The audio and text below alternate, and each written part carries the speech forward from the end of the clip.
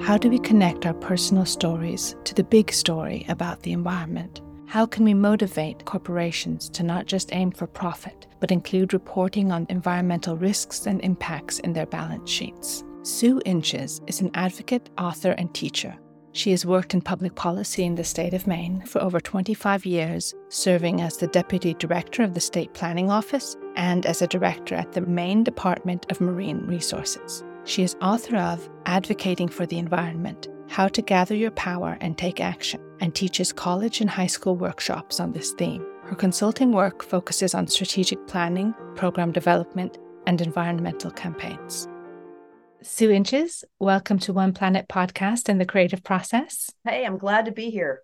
Well, thank you, because I know it's a life commitment for you. And we're here also to celebrate your book, Advocating for the Environment, which really sets out your many experiences and also how anyone can be a part of this advocacy. So before we get into that conversation, I believe you're going to share a passage that gives listeners a taste of your book. Yes, I'm glad to do that. And I'm actually going to read right from the beginning of the book because I think it gives a nice introduction to both the book and also the work that I do. So this is chapter 1, which is called What's Your Advocacy Story? Advocacy starts with your story. My story and everyone else's stories add up to the big story that we are telling ourselves about the earth. Over time, our collective stories will guide us to sustainable prosperity and well-being or to total destruction. But let's not get ahead of ourselves. Let's start with your personal story about the earth that you live on. What events have touched your heart?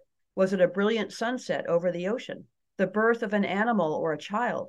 Did you have a favorite place outdoors? Where do you spend your free time? Is there a place in nature where you go to connect with your soul? Have you felt the loss of a favorite place or the loss of something you love to do, like swimming in a lake that's now too polluted for swimming? Or the loss of something that sustained you, like fishing for a living? Your personal story about connecting with the earth, whether that story is about love or loss, is the starting place for advocacy. You may think that stories are too touchy-feely, less important than facts, or weaker than your carefully crafted argument about your issue. This chapter will show you the opposite is true. It will show you how a well-crafted story is one of the most powerful tools in the advocate's toolbox. Let's start with my story. There was a 60-acre farm in back of my house where I loved to play as a child.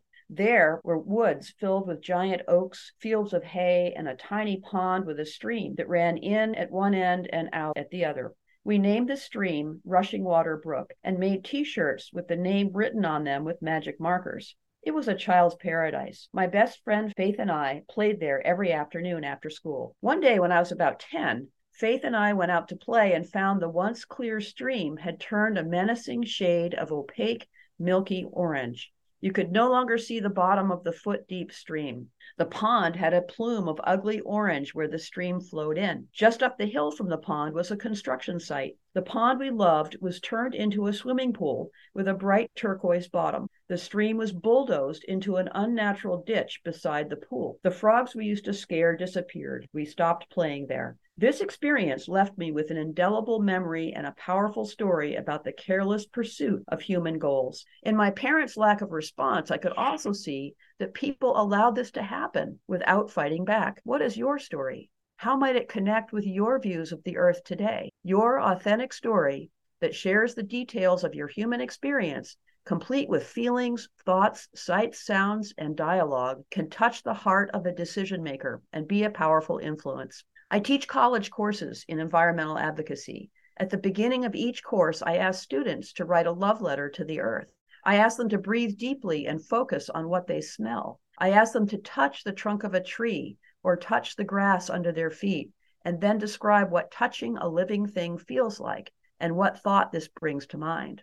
I'll ask if they heard any messages from the earth. Your advocacy is rooted in your relationship with the earth. If you are not sure what that is, a good place to start is by going outdoors and asking the earth to tell you. I think that's so moving when I read that because, all writing or all storytelling starts with listening. We know we want to say something, but I think in effective advocacy, and you really put this across, we have to listen to others' perspectives to get them into that dialogue, but we listen first. Absolutely. Listening skills are very much a part of any kind of advocacy work. And I like that it starts by asking them what is their story, because it gets to that emotion. I'm so glad that environmental education is becoming more integrated in schools. But so often when we were learning about the natural worlds, it was like an other place outside. It wasn't like connected. And so people sometimes don't even realize they have an environmental story. That's right. And the other reason I bring up stories so early in the book is because when you're actually doing lobbying, it's the stories that the decision makers remember. So I've had many occasions where legislators have said that to me. They'll say, when I go to vote on an issue, it's the stories I remember. It's not the data, it's not the charts and graphs. Those are important, but it's the stories that they remember, and that's how they vote on these issues. So we're not just making this up. This is actually how advocacy works. Yeah, I think so, because not everyone is adept at math, statistics. Not everyone is going to be full up to date on all the environmental science, but it's the stories and the symbols. Or if you speak about young climate leaders like Greta Thunberg, the idea, the story of a lone young person skipping school and standing out and saying, this isn't fair to put this on us. That's a story that then gets repeated, and look at the reverberations of that story. Yeah, that's exactly right. I feel like your book advocating for the environment, that's the beginning of the story, but the completion of it is how then we take it up. In addition to that, you mentioned that you teach advocacy classes on the importance of citizen action. So what are some of the ways people can impact public and environmental policy more effectively? Oh boy, that's almost the whole book right there. But citizens often are overwhelmed, and advocacy is kind of a big word that people are intimidated about. And so a lot of what I do is I talk to people about how basic and simple advocacy really is, because what it's about is making relationships with decision makers. And one of the groups that I've worked with quite a bit is garden clubs in America. And the garden clubs are mostly women who have gotten together and they love to talk about gardening. And what I say to them is, you already have joined a group. You already know what it is to have relationships in your group. That's actually the key to advocacy. So basically, what you need to do is go talk to decision makers in the same way. You're creating a relationship that is based on trust, based on respect, and then talking about what's important to you. And of course, being gardeners, they care about the natural environment. It's about creating that trust. It's about being your authentic self and telling your story to somebody who's in a position to make decisions about the environment. Yeah. And as you so rightfully identify, it's about conversations that are across the left and the right, Democrats and Republicans, and wherever you are on that spectrum, even like hunters or people who are like big gun advocates. You'd think that that's very much on the right. And yet they have a relationship with nature, maybe deeper than a lot of the urban Democrats that would vote for the environment. That's actually correct. I talk a lot about bridging the left and the right. And one of the ways that people can do that is by talking about their experiences. So instead of getting involved in political speak, it's better to talk about things that people have experienced. So, for example, here where I live, you might say to somebody, have you noticed that the ice melts from the lakes earlier than it used to? And why do you think that is? And that way you actually can get underneath all the politics and have the person talk about their experience. People are very active. They love to go out on the ice in the winter, and it's been many times too soft or too thin to go out on because of climate change. So people know that, and you can talk to them about that experience without becoming political about it. Yeah, and in Maine, it's beautiful country there and a lot of like early legislation. You've really kind of pioneered a lot of this. I mean, the whole PFAS conversation, Maine shined a light on it and then it's reverberated. Could you tell us about some of that? Absolutely. So Maine is a small state population wise. It's actually pretty large geographically, but there aren't many people. There's 1.3 million people here. And the advantage that gives us is that we can then actually make political change quite easily in some cases. And we've done that. So there are many places, many issues where Maine has taken the lead nationally and globally. And one of those recent ones, as you mentioned, is the PFAS situation. So PFAS is a group of toxic chemicals. And for a long time, the state had been recommending that farmers spread municipal sludge on their farm fields as a fertilizer. And everybody thought this was a fine thing to do, and many farms did this. But then it was discovered that there are toxic chemicals, these PFAS chemicals, are in the sludge, and they've polluted the fields. So there are farms where they can no longer graze cattle, they can no longer grow food because the soil is contaminated and the water as well. So Maine has taken the lead on this issue. We have banned PFAS. It actually occurs in many household products and gets into the waste stream. So we've banned a lot of products that contain PFAS. We're phasing them out. We're also trying to clean up the damage and also compensating farmers who've been put out of business. So we really have been the first state to pass legislation on this. And now there's probably 14 or 15 other states that have pending legislation to outlaw these chemicals. And also the EPA is contemplating rules about this chemical. And we've done that on lots of other issues too.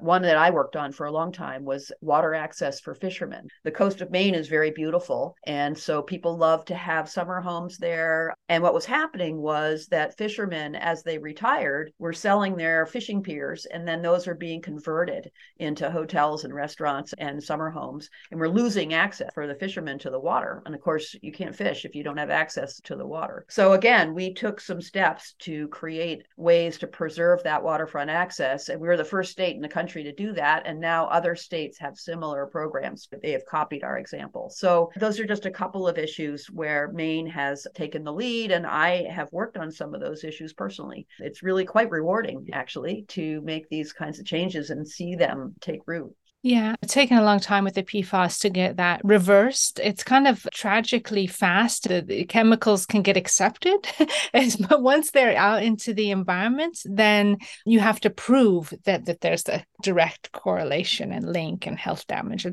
So it seems a little bit backwards, but I'm glad that's reversing now. We were fortunate also to speak to Rob Bilott, who's been, as you know, doing a lot of pioneering a lot of that legislation for compensation for people. You've also said the environmental lobbyists write a lot of our policies, which a lot of people don't realize. I mean, so we know that there's bad lobbyists, there's good ones. I mean, you're an advocate, and also PR firms acting as influence peddlers who are working for hire. So and they do the bidding of their clients as an attempt to influence policy and public opinion. How much of that have you seen, and how do we get around that? Yes. So this is something I speak about pretty often, is there is a very strong anti-environment lobbying going on. There are probably 20 or 30 think tanks that are anti-environment. And what they do is they create model legislation and they introduce it in all 50 states and in Congress. And this is something that is well funded by big pharma, by the fossil fuel industry, by the Koch brothers. So there's a lot of anti-environment lobbying going on that is well funded. That's why we need citizens to speak up, because we need to balance that off to say, wait a minute, there's a different story here. These anti-environment policies are harmful to citizens. And so we have to speak up and say that so that decision makers will know what the effect of these anti-environment policies are. I've seen this here in Maine. There's a group called ALEC that stands for the American Legislative Exchange Council. It's one of the big anti-environment, and they introduce all kinds of legislation. So, for example, one of the things they're introducing now is they're trying to make it illegal for municipalities to pass bans on pesticides. So there are a number of towns that have said you can't spread certain pesticides on property in that town because it's toxic and it gets into the water and so on. And ALEC is opposing that. They're saying, oh, we should make it illegal for towns to ban these pesticides. That's the kind of thing we're up against, and it's everywhere. It's at the national level, it's at the state level, and it's at the local level, as the pesticides example is. So that's why citizens really need to be awake and speaking up against and saying, we don't want that. We want our towns to be able to regulate what chemicals are put on people's lawns. So we don't want this organization coming in and trying to make state legislation that would prohibit it. Yeah, I don't know how organizations or people operate that way, because presumably so many of them have children. Their own health is at risk and they're exposed to it. It defies logic, in fact. I have the same feeling.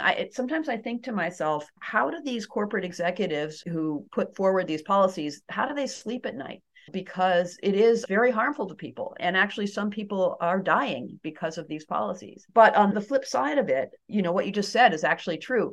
So the children of executives who are putting these policies in place are concerned about the environment. And I actually have a colleague who is a consultant to a major international corporation. And what he's told me is that his client and this multinational corporation, the managers are saying to him, our children want us to do something about the environment because they're going to hate us if we don't. So it's actually the children's voices are influencing the management. And the corporation has said to my consultant friend, we need you to design some environmental policies for us because our children are demanding it. That to me is such a great example of how just speaking up, even children speaking up, can make a difference.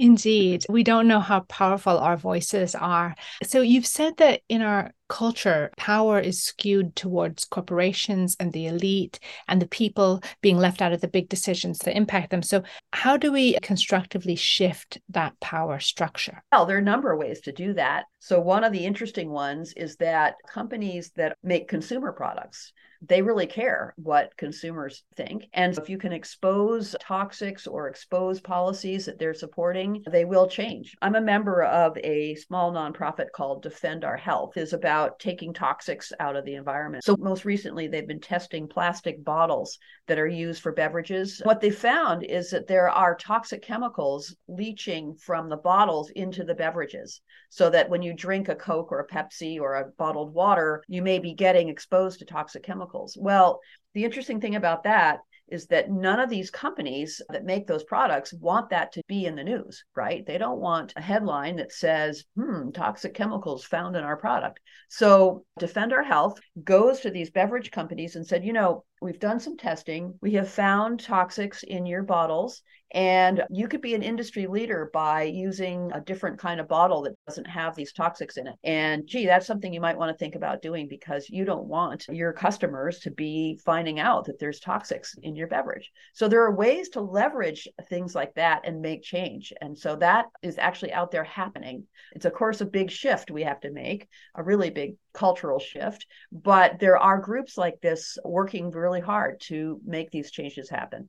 Hi, Sue. I'm very interested in your emphasis on storytelling. How have you used your personal story to advocate from within a government position? I know you worked as a director at the Department of Marine Resources in Maine. Are your specific interests within environmental advocacy influenced by your personal story about the stream that you wrote about in the first chapter of your book?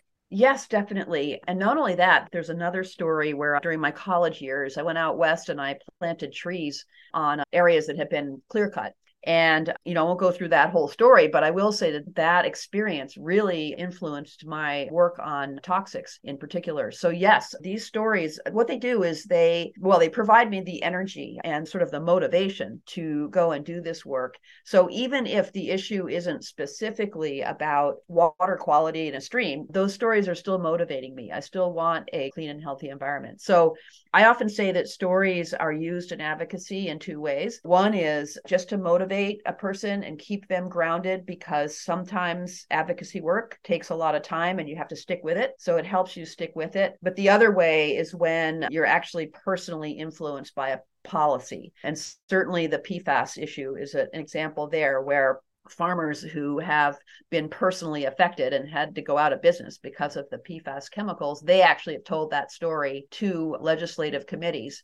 And that has changed the course of public policy because they're telling their direct story. So stories can be used indirectly as motivation, but also directly on a policy issue. So that's how stories are really used in both of those ways. Yeah, and I think that's really important for people to realize that the stories of your relationships with the environment aren't just during your formative childhood years, but also can occur like through college or throughout your whole life. Yeah, and I'll give you another example. We had a legislative bill here to add climate science to the K through 12 public school curriculum. And that bill had, I think, close to 100 people testified on that bill. These were students, teachers, business leaders, community leaders, all came forward to testify.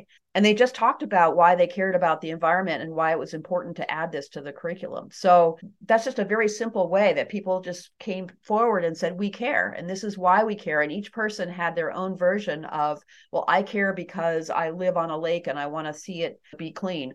Students might say, well, I care because this is my future and I need to understand these issues. So there were like 95 people who all had their own reason why they cared about putting climate into the public school curriculum. So that's a great example of how this storytelling applied to a specific issue. Also, you mentioned that every single person has a personal environmental story and relationship to the environment. But how much do you think that the way they tell that story to advocates or to decision makers influences how much they are listened to? Yeah, so the storytelling, of course, should be coming from the heart. And I call it the power of the heart, basically. It's like it needs to come from your authentic self, how you feel deep down. And so there's no like formula for this. It's really each individual has a heart and what they feel, and that's what needs to come through. And decision makers can tell right away if you're telling your real story or not. And to me, it's this power of the heart that cuts through all of the paid lobbying that Mia brought up earlier.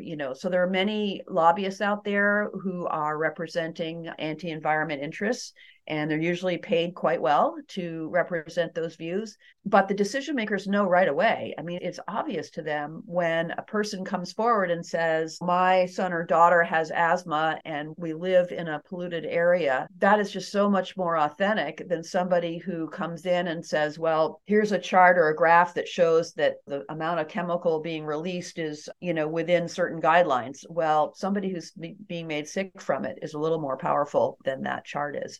So that's really, it's that authenticity that really makes it powerful. I know the first half of your book is about learning to think differently and listening to stories of people from different perspectives. How do you think we can draw equitable attention to the voices and stories that tend to be ignored that are equally as important? Yeah, so that's one of the tough things is not everybody is listening, right? And so, we can do our best to tell our stories, but there are times when people are just not listening. And in those cases, sometimes a wake-up call is needed. And that's when I start talking about direct action. So direct action is when a group of people decide to do something to bring attention to an issue, right? They're trying to bring the media to an issue to say, this is important. In fact, Greta Thunberg is a great example of someone who pretty much that's what she does. She tries to bring attention to an issue through direct action. And that is really appropriate to do. And it works really well sometimes to build awareness around an issue. So that's a bit different than the advocacy where you're trying to actually have a personal relationship with a decision maker or a group of decision makers and tell them your story face to face. So those are just two different ways of working towards change that work together. Sometimes, you just can't get through. And when you can't get through, that's when direct action is really needed. And it's been great to see. I mean, I think there have been some wonderful movements. The whole Black Lives Matter movement over the past 5 years has really shined light on how deep racial issues have been in this country. And it's taken people speaking out publicly with their stories to really raise awareness around what the experience is like if you're a person of color. So that's a great example where I don't think that those people and those stories were really understood deeply and heard deeply. And so they needed to go out and be more public about their story. And I think it's been effective, actually. Oh, it really has. And so often environmental justice, the social justice stories, they overlap so often. And the inequities of those who suffer is often those marginalized communities and minorities, lower income groups. There's a lot of storytelling. There's also some storytelling that you can't trust, like the greenwashing, that makes it really hard to know what's really happening. That's really true. Yeah. Yeah, there is certainly some greenwashing going on out there. We know that the fossil fuel companies are spending a couple of $100 million a year to talk about how environmental they are. And while some companies are doing some good things, some fossil fuel companies are not, but they're saying that they are. So we have to be alert to that. Yeah, and huge attendance by fossil fuel lobbyists at, say, the COP conferences. Oh, yeah, right. Yeah. So as you know, corporations come in to do what they do to maximize their profits. And it's always down the line, it's the taxpayers who pay to clean up the mess after they're gone. Yeah. What has been some of your experience with that? That is very true. Our culture and the way that we carry out capitalism is that we have allowed businesses to create a mess, and then the taxpayers are the ones that very often pay to clean it up. And to me, that is actually not right. We actually need to change that. Corporations need to be held accountable for the environmental harm that they cause. And that way, it's not going to be left to us. Now, unfortunately, I will say this, that corporations feel, in a sense, they're caught in a system as well. So basically, the way that we carry out capitalism now is that profit is above everything, including people's health. That doesn't seem right, but here we are with these corporations that feel that if they don't maximize profit, they could be sued by their shareholders because their shareholders are basically holding them accountable for profit only. So what do we do about that? Well, there are a number of strategies going on out there. One of them that's worked quite well in Europe and is just starting to emerge in America is to basically require that corporations report on their environmental impact. So right alongside with their financial report would be environmental risk and environmental impact reporting. Well, if we can get that going in a bigger way and a more inclusive way that includes companies at all levels, we would have taken a really big step in the right direction. And I know that in Europe, climate reporting and environmental reporting is much stronger than it is in the US. So I think that's a great step in the right direction. We are seeing the Security and Exchange Commission here in this country is working on rules that would require corporations, at least publicly held corporations, to report on their climate risk. And the reason that rule is being worked on, I find fascinating because it's investors that have demanded that. They're saying, well, if we're going to invest in a corporation, we need to know what our risks are. So therefore, corporations need to report on their climate risk. So I'm excited about that as a positive development and hope that the SEC will be able to follow through and create those rules. So we have quite a ways to go in corporate accountability. And I think that's one of the biggest problems we're facing. It's not, just that people are consuming too much, but it's that corporations are manufacturing, plastics and fossil fuels and products that are not good for the environment. And we really don't have much accountability for the damage that causes. And that's a really big area where we need to do more work. Yeah, because it's the calculation of the true costs. It's like a holistic accountancy of what goes into it. And then when those subsidies, which we as a taxpayer have been subsidizing all these years, when that's calculated into, then you see that many of these corporations and businesses just aren't financially sustainable. That's with right. the true accountancy. And so a part of this global picture, this holistic thinking, is that as well as looking after the environment, and when we live in a healthy environment, it also is reflected in our physical health. I know that you love hiking and the outdoors. And so it's not just looking after the planet, it actually has reverberations within our physical health. So what for you is the link between mental health and nature? Oh, what a great question. Well, I live in Maine, which is a rural state.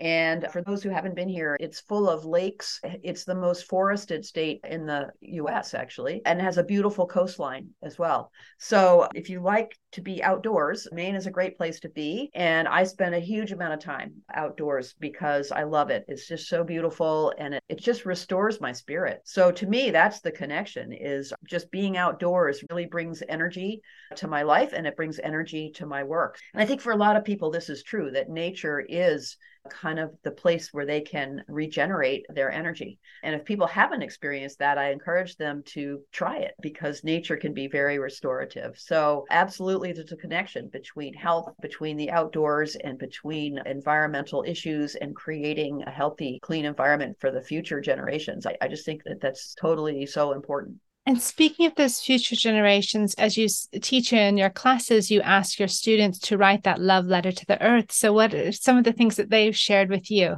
Well, yeah. So it's really interesting to hear what their experience is. But I think many of them are very concerned that the nature that they enjoy will go away. And there is the big threat. And it's not just climate change, but it's also toxic chemicals too. We're loading the earth with toxics right now. And so students, they're quite concerned about it. But also I want them to become aware, like for example, a lot of my students are skiers because we live in the Northeast. Well, to think about that sport and is it being done sustainably? There's a lot of fancy gear and products that they use. There's the snowmaking, which could be sustainable, but it depends on what water they're using, whether they're putting any chemicals in the snow. So, to think about the activities that they love and think, are these being done in a way that's sustainable? And to make that connection, I think is important. My name is Ava Clancy, and I am working as an associate podcaster with The Creative Process. I study environmental studies at Bates College in Maine, so this conversation with Sue Inches has impacted me greatly. As Sue has mentioned, Maine is a politically divided state with a united love for the earth, from hunters to hikers, fishers to farmers. In such a divided world, it is important to remember that the one thing we all have in common is the earth that we live on. Maine is a state full of picturesque landscapes, and I wonder how much this impacts people's ability to connect over their love for the environment. One of the main things I learned from talking with Sue is that everyone has a story to tell. Every individual, no matter their race, gender, political beliefs, or socioeconomic status, has a personal relationship to the environment. However, it must be much easier to access that story if you're constantly surrounded by aesthetically beautiful landscapes like in Maine. I grew up in a suburb on the coast of Massachusetts surrounded by woodlands, so I have always felt very in touch with and reliant upon nature. I wonder if children who grow up in an urban environment experience the same appreciation for nature as I do. Is human-earth connection inherent in all of us, or does it depend on how we grow up and how we're used to living? Another of my takeaways from Sue's work is that because we are all so divided, it is more crucial than ever that we draw equitable attention to marginalized voices whose stories are invaluable. Sue quotes Christiana Figueres and Tom Rivett-Carnac in Chapter 4 of her book, Advocating for the Environment, writing, "Now we must move towards understanding our shared existence on the planet, not because it is a nice addition to what we do, but because it is a matter of survival. In order to create the changed world we want to see, we must first unite ourselves, which starts by listening to stories." Sue's book is an encouraging reminder that every individual is capable of being an environmental advocate. Combating climate change is very daunting, and it is easy to feel as though your voice isn't enough to make a change. As a student, it is incredibly empowering to hear that I can use my story, my experiences, to influence a decision maker just as Sue Inches has used her voice to create change. Now, back to the interview. So you've spoken about different levels of communication, effective communication in your peer groups, you're gathering people as an advocate. And your book is very helpful because you give sample press releases, you discuss public testimony and letters to the editor, all these different levels of communication and tones. Can you go into that? What might attract the attention of policymakers? Yeah, so one thing I would say about that is that certainly individuals can do a lot by writing a letter to the editor, by submitting testimony on a bill and things like that. Individuals actually have more power than they think they do.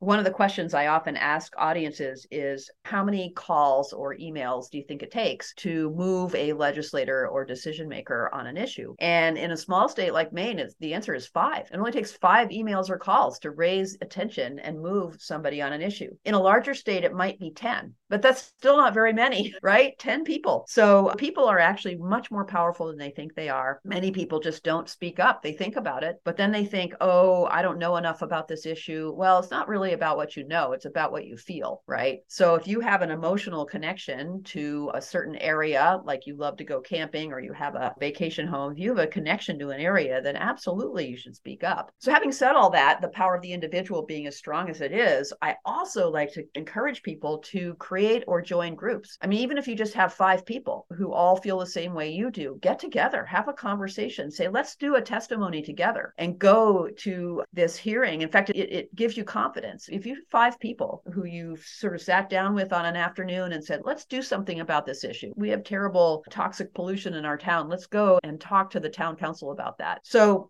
just getting together with other people really, really builds power and energy. So I always encourage people, individuals are strong, but community groups and small groups are stronger. So to create or join a group can be really important. And in fact, I'll tell you a story. So down in Mississippi, there's an area called Cancer Alley. It's about 80 miles between Baton Rouge and New Orleans. There are 140 petrochemical plants there. The air pollution there is the worst in the country, as is the rate of cancer, and COVID deaths were very high, like high nationally in that area. And so there is a woman down there. Her name is Sharon Levine. And she is a special ed teacher. She's in her late 50s. She became concerned because members of her extended family had cancer. Some had died, some were sick. And she realized, you know what, we need to say something about this. There are these chemical plants right in our neighborhood and they're causing illness. But she didn't have any organizing skills. She had no money. It would have been easy for her to just throw up her hands and say, I can't do anything about this. And big corporations have these plants and I'm special ed teacher. I don't know anything about this. Well, what she did is she went to her church and she found a small group of people and said, we need to speak up about this. And so she did that. She and her group of friends, and there was about a dozen of them, I think,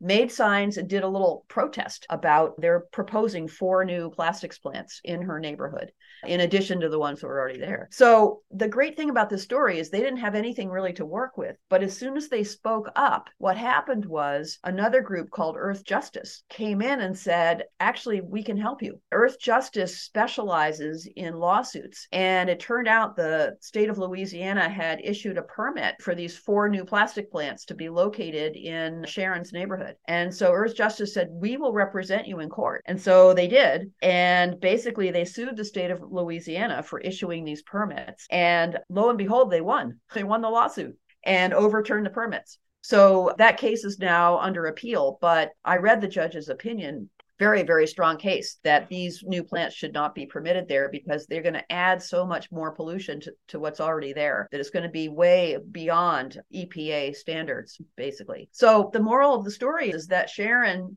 went forward and she just created a group of friends, and then that opened the door for other resources and other people who had experience and who had resources to come in and support them. So that's why I say you need to speak up and you need to gather a few people, and then that opens the door to can have even more power. So often we can feel alone or afraid, but there are others out there combined who can amplify our voices and our concerns and might be just waiting for that. Might be out there waiting for you. So it's worth going out and checking on that. So Sue, you mentioned environmental education. And as you think about those, your mentors and your collaborators, teachers who have inspired you on your journey, as you think about the future and the kind of world we're living for the next generation, and of course, the beauty and wonder of the natural world, what would you like young people to know, preserve, and remember? So one of the things that's interesting is that students have more power than they realize because they represent the future and that decision makers actually listen to them.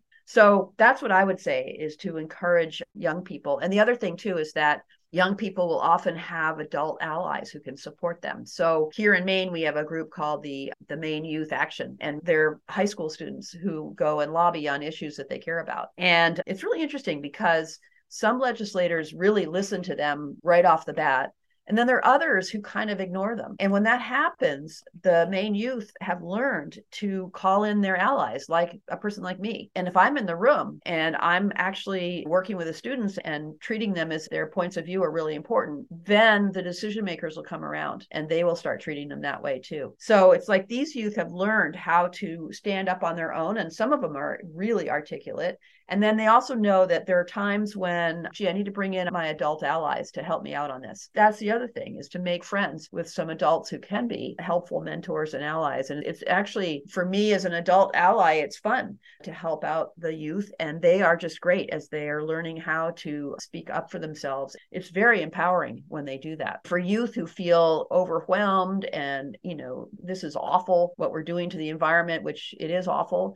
But as soon as they can take some action, whether that's locally or at the state level or whatever it is, they start feeling better. Even if they do something simple, like cleaning up a street, let's say, having something positive to feel good about. Well, we cleaned up that street. Hey, maybe next year we could clean up the whole town. It really builds on itself. That's what I would say, is pick something that seems doable at first and then build from there. And so that's often a really good way for youth to get involved.